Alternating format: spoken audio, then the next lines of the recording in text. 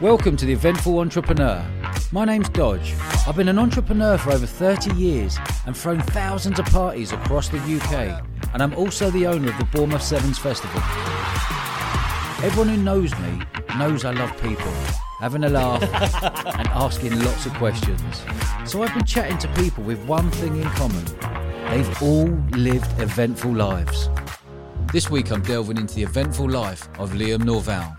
Known as the Posh Cockney, Liam spent over a decade creating parties for the rich and famous in London. As Director of Marketing for the world-renowned Café de Paris, he became a trusted connection for many celebrities looking for a good time in the heart of London itself. We chat about the forever-changing nightclub scene, working for one of the most exclusive venues in the world, and how to stay relevant in a crowded market. This guy's got a lot of stories to tell. If you want to hear more like this, please subscribe to this podcast. And if you want to get in contact with me personally, you can get me on Instagram at Dodge Woodall. I try to reply to every message possible. Here he is, the Posh Cockney, the man himself, Mr. Liam Norval. Liam, welcome to the show, buddy. How are you? Thanks for having me on. Yeah, no worries at all, mate. This is, I'm really looking forward to this one. It's going to be a very events industry-led one. So let's go all the way back to the beginning. How did you first get into events? Well, I mean, let's go right back to the beginning. Yeah. So 16 years old, I was a teenage sensation within the football game. I was at West Ham and Leicester City, and, you know, I was only going to be a professional football player. That was it. That was all I was going to do. And, you know, I had to retire at 19, which then I was stuck. What do I do then? But I had a passion for music at that point. And I learned to DJ with my best friend Will in Loughborough University of all places. Really? And I loved the thought of going to Ibiza. You know, I thought, if I'm going to be a DJ, I need to go to Ibiza and just experience, you know, what everyone else wants to experience at that age. Cut long story short, we managed to smash it as young DJs, playing for Head Candy all over, you know, creating our own brands like Twisted Glam and Emergency Room, and working very closely with Posh Funk.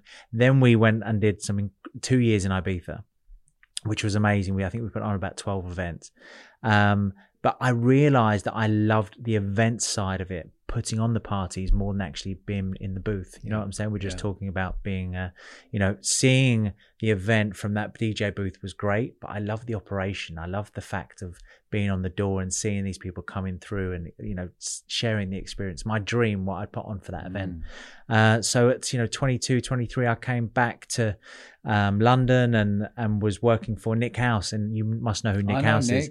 You know, Nick was the god of London promoters during that time. What year are we talking here with Nick? I remember Nick well, in fact. He was London Parties, was it? London Parties, That's yeah. right. So I came at that. I mean, the team there was incredible. And if you think about all the people that worked for Nick House at that point, they've all gone on now to be sort of MDs of big business within hospitality in London. You know, you've got some people at some great Ross Slade, Sarah Hyde, Mike Muscat, Hugo.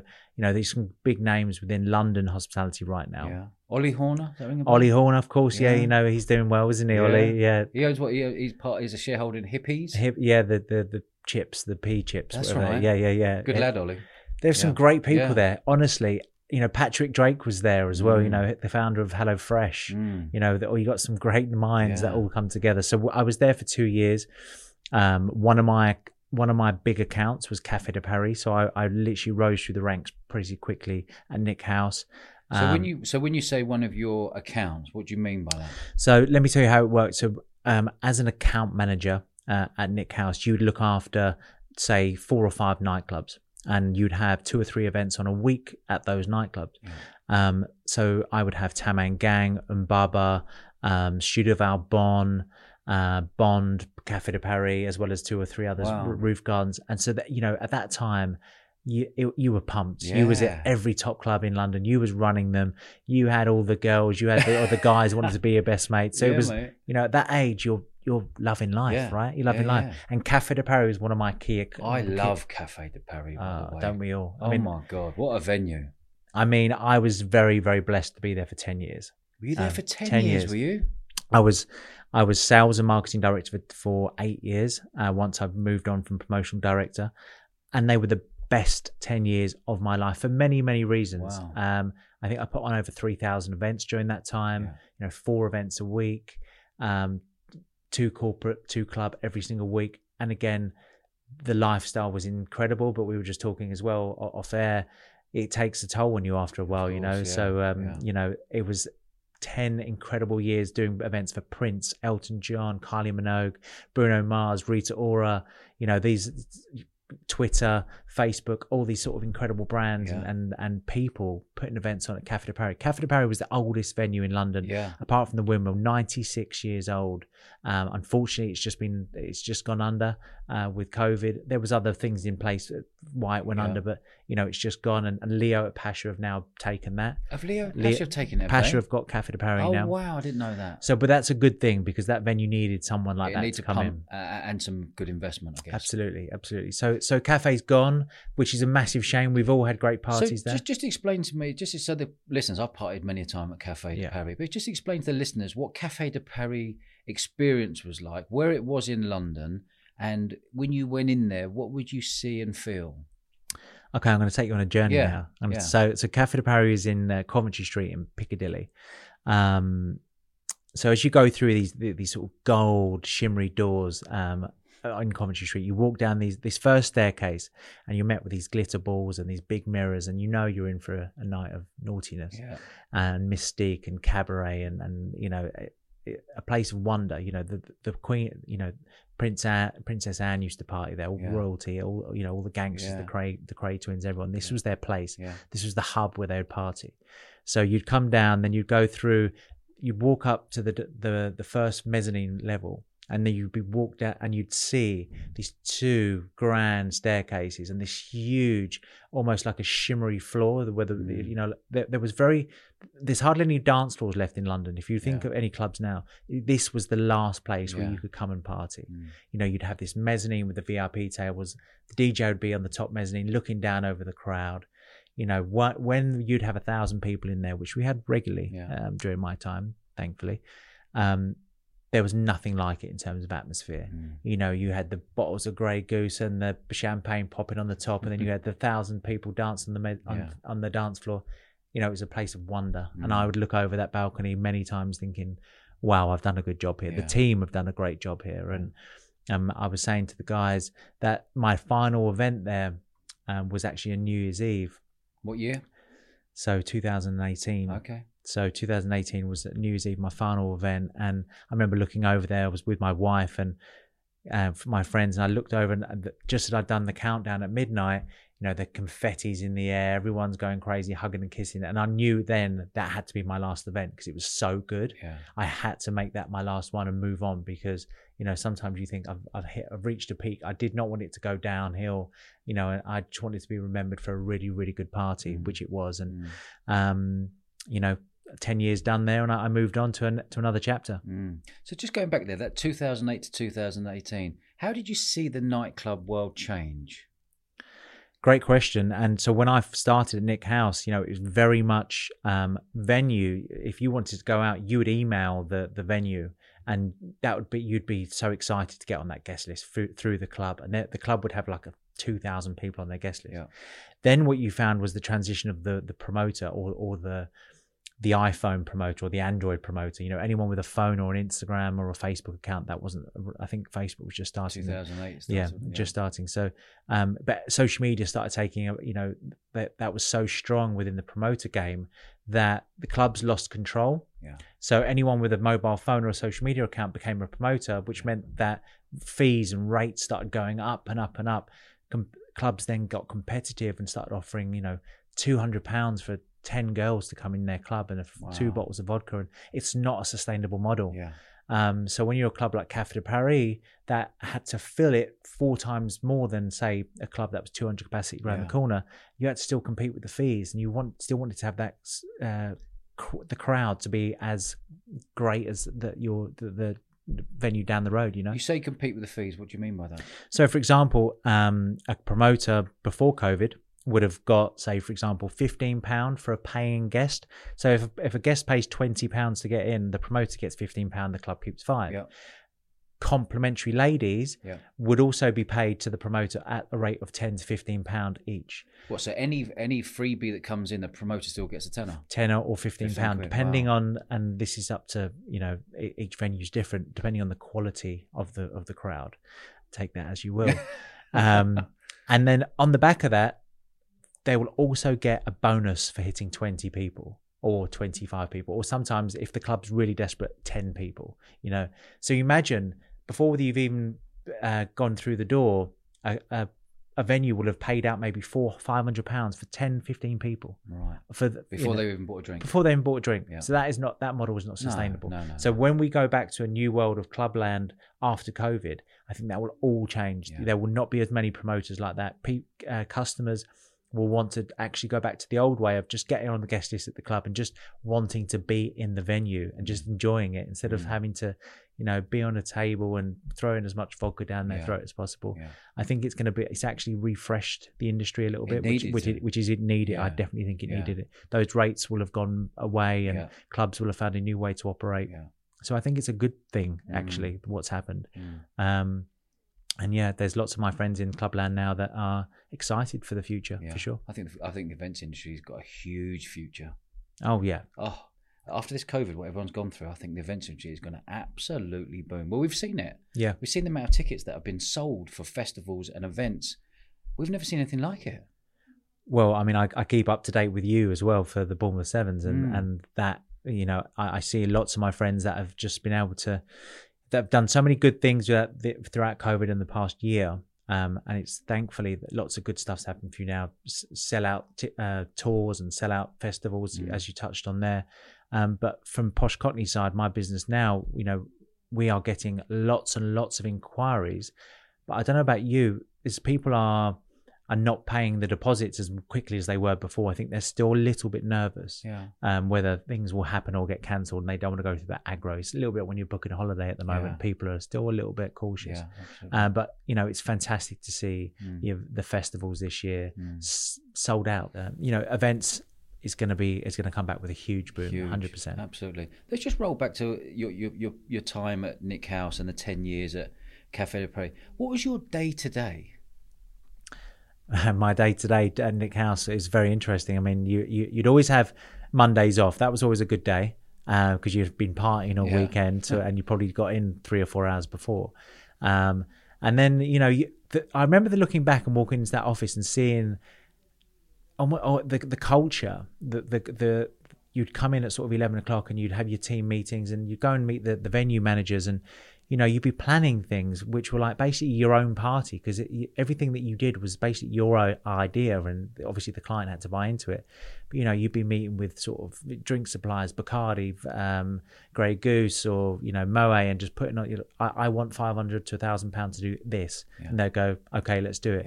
It was like you were like a kid in a sweet shop. You was working at the best promotion company in probably, I can't think of anyone in the world that was at that time. I was just about to say, if you're in central London with the best promoter, that'd be the best promoter in the world. Yeah, it was like an academy. Yeah. That's how we'd always talk about it. It was like an academy for people within hospitality and Clubland at the time. So, you'd be putting on these events, at the time there wasn't that much competition. There was a couple of other agencies popping around, but nobody had anything on us. Yeah. So, on a Monday I'd be at Bougie's. On Tuesday it would be Funky Buddha. On Wednesday it would be Umbaba, and then Thursday would be China White or something like that. The whole week was taken up, and you'd go and support your other account managers because it was that sort of community and family vibe. So it was rave and have a little bit of sleep and get back in the office. But because what you were doing, you were so passionate about putting on great events, and there was competition within that company. You wanted to be the best in the room, so you was always pushing each other. It was just a great time. It was a fantastic time, Dodge. And what was the actual business model? Was the business model for you guys to get as many people through the doors on a guest list so you get your cut, you get your 10-15 quid a man?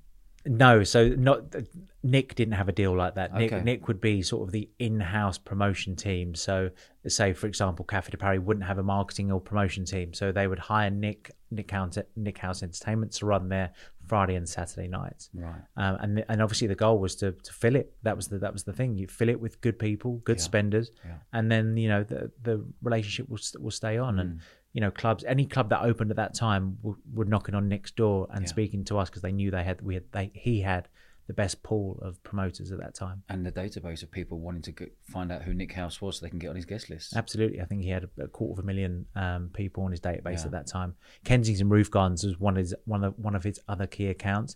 And you can imagine... Kensington Roof Gardens, lovely. Kensington Roof Gardens and Cafe de Paris, the two biggest clubs at that time within that West End scene, were his clients. So you can imagine we had the best database of people wherever they wanted to go. If you called up saying I want a party tonight, we had that for you, and we would make sure that they had a great time. Yeah, absolutely. I remember the days that celebrities would be phoning up and say, please get me in this club tonight, I've just finished a concert, I've just finished something else, can you get me in?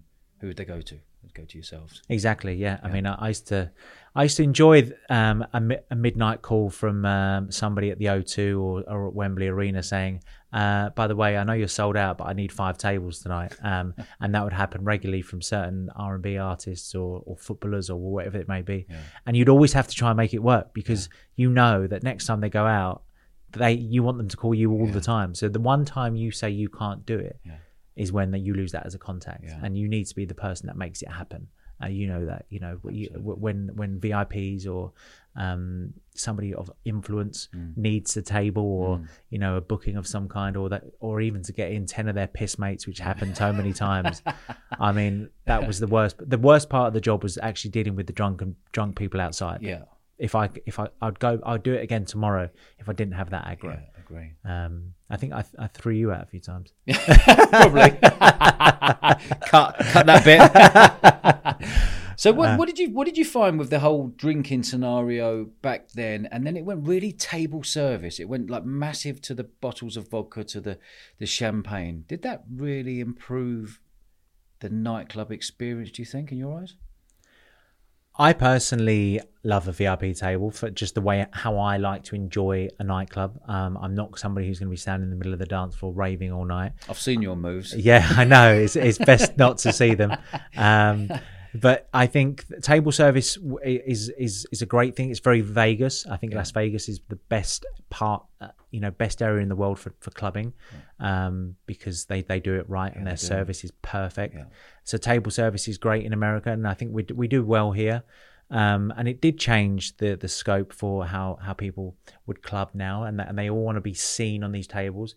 When I was at Cafe de Paris, we created something where it was when reality TV started to happen.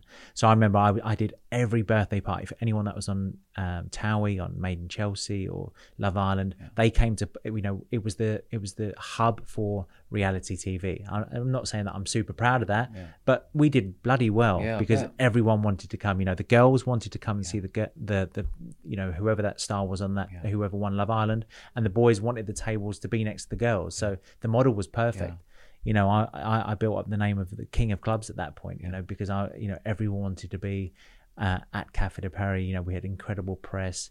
Everyone was. It was hot. The Daily Mail loved that stuff. They still love it now. So it was. If you buy a table at Cafe de Paris and you spend £2,000, you're going to be on a table next to Sam Fairs or Billy Fairs or whoever it may be at that time. And that was week in, week out. So we built that model there, and it really worked. Brilliant. And how did you work closely with the press to know that people were in your club? So when they come out of the club, the press are there, ready and waiting? Yeah, absolutely. I mean, PR is something that I've always known is super important for running any business. And at Cafe de Paris, we always had a great relationship with the Daily Mail or photographers or whoever it may be, because you need to manage the press as much as anything. Some bad press can really kill you. I think we had one time where I actually wasn't there one evening at Cafe de Paris, and there was an incident, let's say that, and it wasn't managed properly, and it knocked on for about 2 or 3 months where we had a drop in bookings. But PR you need to sometimes feed them stories as well. You know, yeah. what the bottle spend was, and add a few zeros on that sometimes. Yeah. And you know, sometimes the celebrity would always be happy to play along. Sometimes they would get annoyed that you'd sort of that they're out with their friends and you've given away some of the secrets. So again, you just need to be careful how you play it and who the celebrity is and how much information you give out. But you know, you needed that PR. There's so much competition in Clubland at that time, so you needed to stand out from the crowd. Yeah, and again, it created a win-win situation. What about social media? Tell me about social media, how that improved your world with the celebrities using tagging the club in or tagging you in, etc. Yeah, I mean, just going back to Nick House days, there was, as you said, Facebook was just starting. So I remember doing our first events on Facebook. You know, a Facebook event, a group and stuff was so important. You know, adding all your mates on that, so that was great. I mean, you must remember it. You know, the days of flyering and stuff. You know, the flyer packs outside clubs, egg and sort of turn mills and stuff like that. You know, when I was first getting into clubs, I remember getting that flyer pack and thinking, what is this and how much, you know, nobody does that anymore, and you know, I think some parties should. But social media really changed the landscape for how people wanted to be in your club. You know, if they would always know on a Sunday night, they'd look on my social media and they'd see either me in the Daily Mail with the so-and-so celebrity, and they'd want to book them on the Monday morning. I need to be in that club. It's that whole sort of FOMO mentality, isn't it? You know, the fear of missing out. And if you keep driving home, you know, celebrities in your club, drinking all the champagne and vodka that you can imagine, and you're giving that to them for free, by the way, you know that. So they're very rarely paying for it. So it's a quid pro quo there. And yeah, you know, Instagram and Facebook just blew up with Clubland, and I think it's it's definitely calmed down a little bit more now because celebrities can't really be seen in clubs, as especially footballers now, because we haven't really seen reality stars in clubs because clubs haven't been open. So you know, we're talking about sort of a year ago now. But when you look at the moment, when you look abroad in Mykonos and Ibiza and Dubai, they sort of got a bit of bad press of all the sort of clubbing they were doing on social media. So Harry Maguire got caught out, didn't he, Mykonos or whatever happened there, I mean, out with his friends and family, and it all kicked off, and that was forgotten. I forgot about that one actually. But yeah, you know, they've got to be very careful now with what they do on social media. So I think there's going to be a slight shift, but certainly when Facebook and Instagram kicked off, being a club promoter or a director of a nightclub at that time, you know, it was amazing. That was your marketing done. Your customers would come in and share their experience, and your marketing was done. And you know, you just see the pound notes coming in, and you know, it's just fantastic. I certainly think it's changed a little bit now, but during that peak, it was amazing. It's interesting because I started promoting in 1999 and in the club world to 2008, before social media. Okay, so ours was full on fly posting everywhere, flyering everywhere, word of mouth, that was old school promoting. Much more exciting though, I think. Oh God, it was exciting because it was the unknown. Yeah. Then all of a sudden 2008 come along and Mark Zuckerberg landing Facebook on my lap. I was like, Jesus Christ, I can press buttons from laying in bed or laying on my sofa now, and building up groups of people, and then getting banned from Facebook and set up another group and getting banned from Facebook. It was like a game. It was just a godsend, absolute godsend, and it's made life so much easier to be a promoter these days. Absolutely. And I think what happened, you going back to your point there in 2008, everyone wanted to be a promoter. Yep. Because you could press buttons if you had 1,000 friends. Absolutely. Yeah. The loudest person on social media became a promoter then. And, but it's also made a lot of people lazy. You know, agree. That they wasn't looking at the quality of their crowd, and that's when clubs started having lots of trouble because, you know, also a social event shared to the wrong people can cause problems, and that happened with many clubs in London. Yeah. You saw violence with certain events that which meant they got shut down. So, you know, there's always that churn of nightclubs, and there will be some new ones popping up in the next sort of 6 months because of COVID, but also because new ideas are coming out there. So, you know, long live the game. Yeah, I'm going on a brilliant journey with you, by the way. Egg, Turn Mills, Café de Paris, Bougie. These are all bringing back to me the places I used to go partying years ago. But Pasha in London was my favourite club. I love Pasha. Pasha in London. Yeah, and that's when I, just going back to our early conversation, when I first got into DJing, remember when I first put Twisted Glam on and Posh Funk and there. Nice brands, nice brand names. Yeah. They were fluffy. They were tailored to the female market, obviously. And like I said, the girls would come, the guys would book the tables. It's foolproof. Yeah. Anyone that's listening now, you've got it. That's all you need to do. But obviously now it's all about the experience and the DJ and the entertainment that people are putting on. Yeah. And Pasha always did that well. I Yeah. think they was one of the first people that just had it right. You know, you come in and it'd just be, you know, Glitterbox. Glitterbox. Yeah, What? Oh yeah. my God. How good is that? It's amazing, you know. And this. Have you been to the new High in Ibiza? Absolutely, Been yeah. over a couple of years now. I was at the opening, yeah. Yeah. I was at the opening. That What was a club. I mean, it's phenomenal. I preferred Space, if I'm honest with you, but old school people will look back and go, "Oh, Space was much better than it was now." But I can see what they've done creating this super club on the island. I think Space was better. Same. I agree with you. Same. I agree with you. And On the terrace on a Sunday with the plane coming over the top. there was no better feeling, That was was there? naughty, wasn't it? Yeah. I mean, that feeling could be described in however you like. Yeah, yeah. Very true. Keep that off the podcast for this one. Yeah, exactly. Yeah. So then what? So what was your journey then, Liam? So you've become a proper face in the nightclub world and the hospitality world. What was your next step from 2018 for you to say, right, I'm going to set up? Did you say, right, I'm going to set up by myself now, or? Well, that was the plan. That was the plan to set up on my own. But then I got poached by Alex Proud. He had a venue around the corner called Proud Embankment, which was Cafe de Paris' biggest competitor. Okay, and what was that venue called? Proud Embankment. Proud Embankment. Yeah. And So- what the capacity of that was? 1,600. 1,600 Yeah. in London. Wow. Yeah. And Cafe was what, 1,000? It was 1,000. Yeah. Okay, so two big clubs in central London. Isn't Huge. Massive. And they were direct competitors because they had the cabaret as well before. The business model was exactly the same. Okay. So I did a little bit of I wouldn't say it was a dog move to move to the competitor, but I also wanted to, you know, test it out and see fresh. something fresh. I'd obviously built up a huge black book of clients. You know, I think it was around £3.6 million a year in event bookings that would come to me every year. Yeah. So they also wanted something new as well. So you know, I was led a little bit by them. I need something new, Liam. I don't want to leave you, but find me something new. Yeah. So I went to, you know, it just made sense at the time. So I stayed there for just under a year. And I realised at that point I was sick and tired of making people millions of pounds, and I wanted to create my own business. And Posh Cockney was born, and that's where we are right now. And Posh Cockney. I love that name. People now say they love it every time I meet them. At the start, it was a bit Marmite. Well, it was, I think you were a bit risky at the time. Yeah. Posh Cockney. But actually, it worked a treat. I think when they get to know me and they get to see the sort of stuff we do, Yeah. and you know, it's a fun name and it's memorable. And I suppose we're all in marketing, really, aren't we? Anyone that owns a business, you know, you are a marketer because you need to sell it. Absolutely. So people love it now, and you know, I think we've made a great name for ourselves. We were born in March 2019. It seems a long time ago. Very embryonic still, right? Yeah. Well, I mean, Wow. a year of that's been COVID. So, but like I said, COVID, we used it to our advantage actually, as well as people could, obviously. But yeah, the company brand.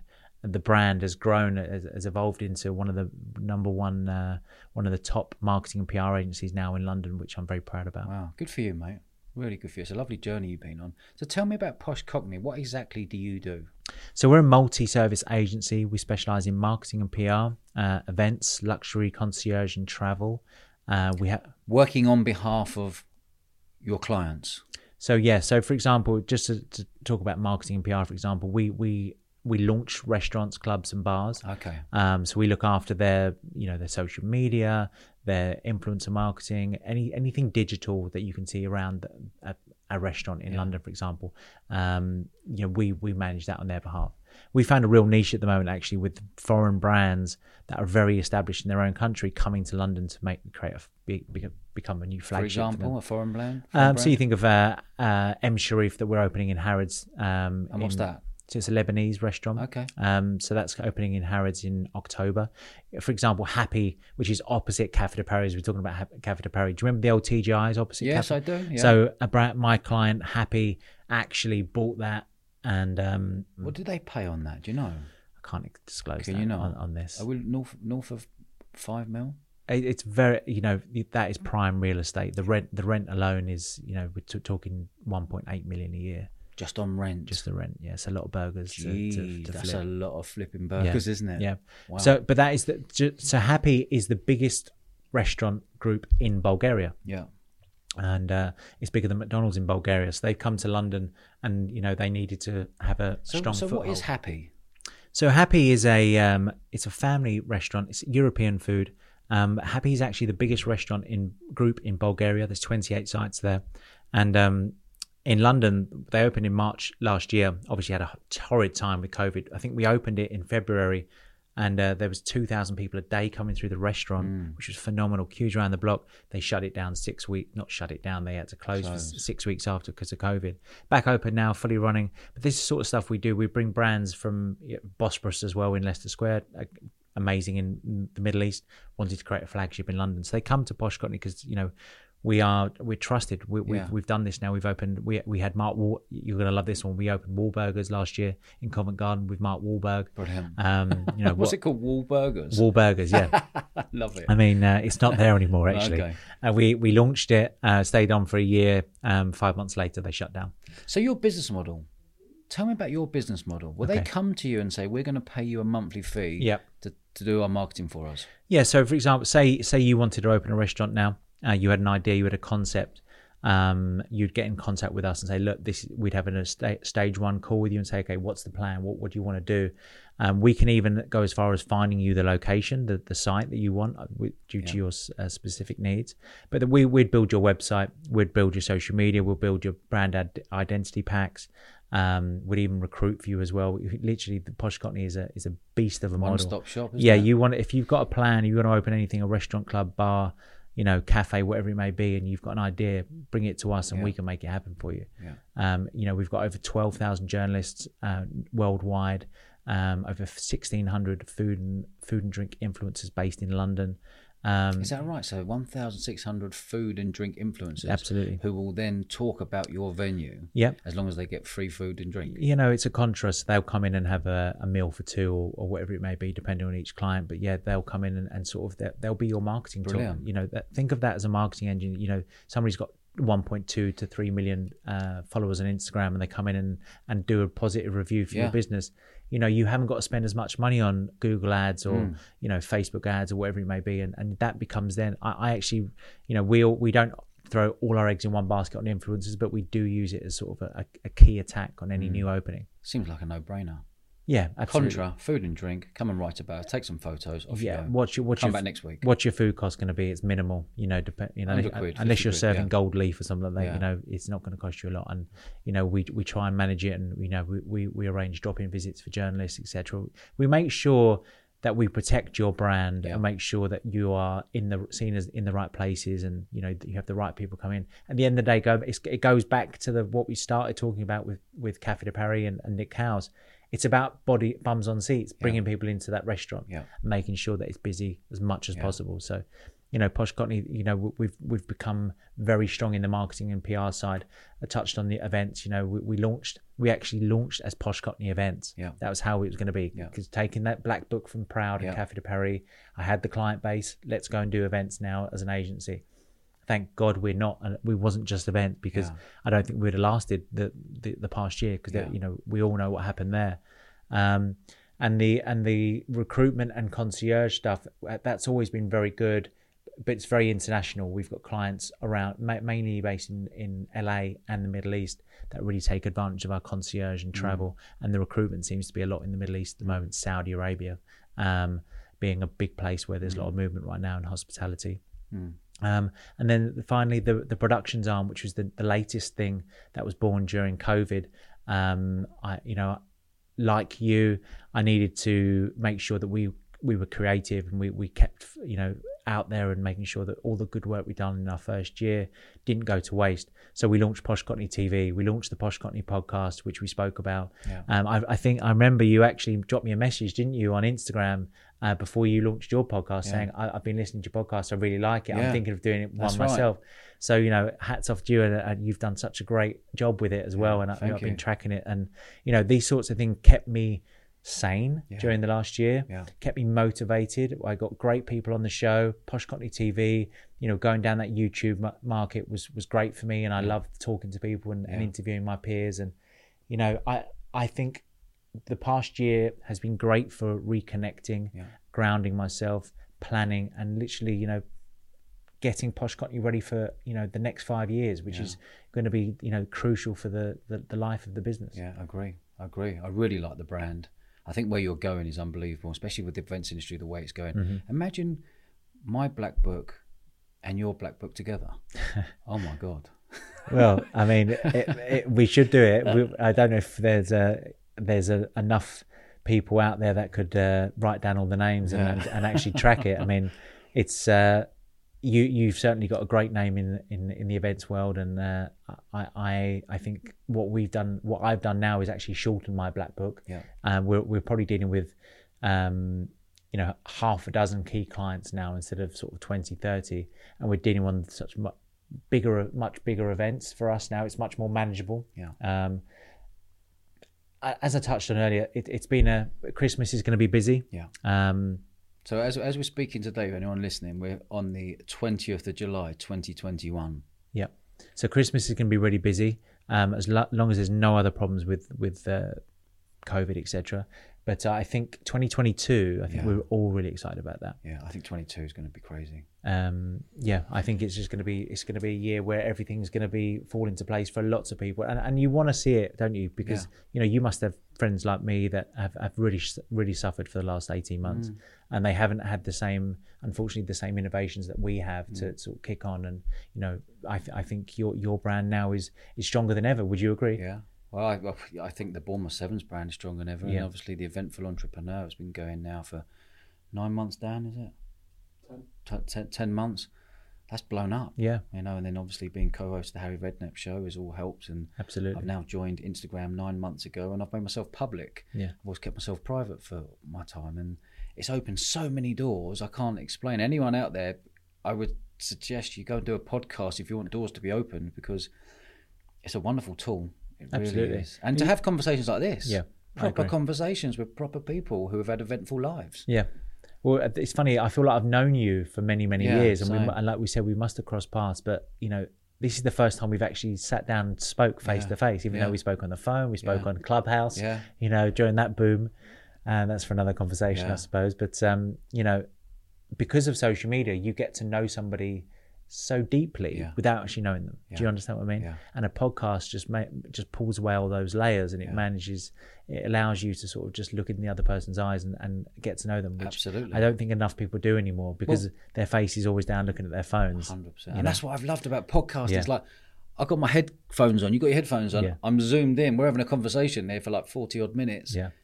Where'd you get that? You don't do that with your best friends because you're flicking on your phone or you're talking about something else. It's really. I think my wife would like to have this attention at one point this week. They all do. I really appreciate you coming on and doing a guest talk on the Event Crowd, which is a brand that we're launching in a few months' time. I'd love to know your thoughts, what you think about this new business model of the online events course. I think it's the right time to do something like this. Thanks for having me on it, by the way, and it was a pleasure doing it.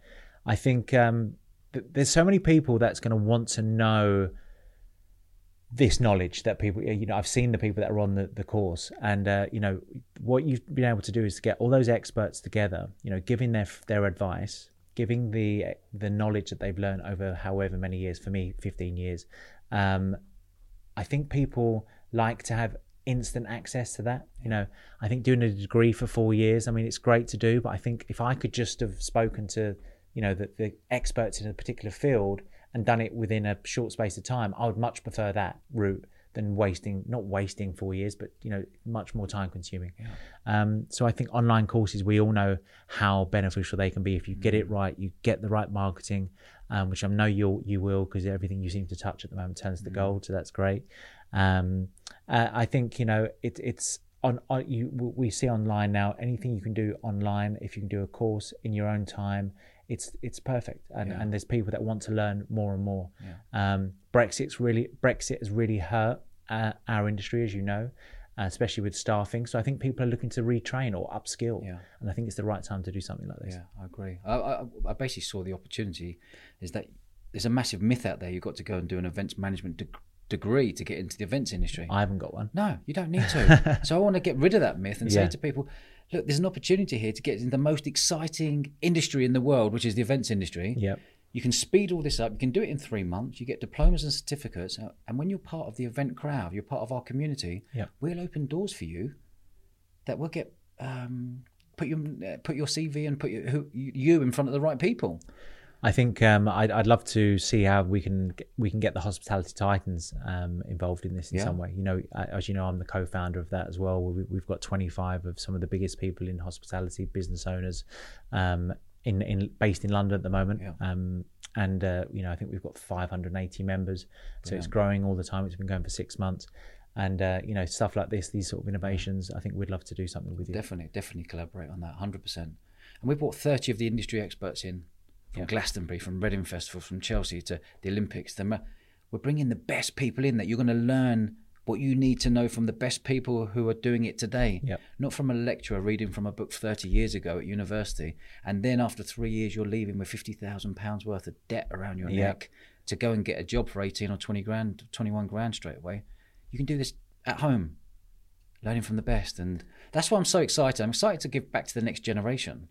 You know, our knowledge, your knowledge, all the people we brought in, their knowledge, to teach the next generation coming through what they need to know. I think real life stories are some of the best things you can learn. And I think, you know, we're all talking about those and what we've picked up on and what our top tips would be. I think one of my biggest tips to anyone who wants to get into hospitality or events is actually, once COVID's over, is travel the world and pick up, you know, ideas. Be a sponge and get ideas, learn trends. You know, just try and stay ahead of the game. You know, don't stay still. You know, if you want to just work in a bar in the country, that's fine. If you've got real dreams and passion for this industry, especially the events industry, get out there, learn, and, you know, reach out to people like us on social media and LinkedIn, because we're always, you know, giving, and we're happy to talk to anyone. You know, so if you ever wanted to reach out to me on my LinkedIn, you can do that. An email. You know, I think COVID has taught us that we should share, and it's a great time for people to share. And if anyone wants to break into something, they should be given a little bit of a leg up now, because you know, we all need it and we all should work together. Totally agree. Share and collaborate. And anyone out there, I reply to everyone. Instagram comes through. I want to help. If you've got questions, ping it through to me. I've got a question, I'll help. I'll end up picking up the phone to you. It's not a problem. I've got, you know, I want to give. I've got time to give the next generation coming through. Liam, I've thoroughly enjoyed this chat. No, it's good. Thank you for coming down into the studio down here in Bournemouth, and I'm looking forward to seeing your journey moving forward. Thank you very much for having me, and best of luck with everything, and can't wait to see you again. Cool, you're a good man. Cheers, Liam. Take care, mate. Bye.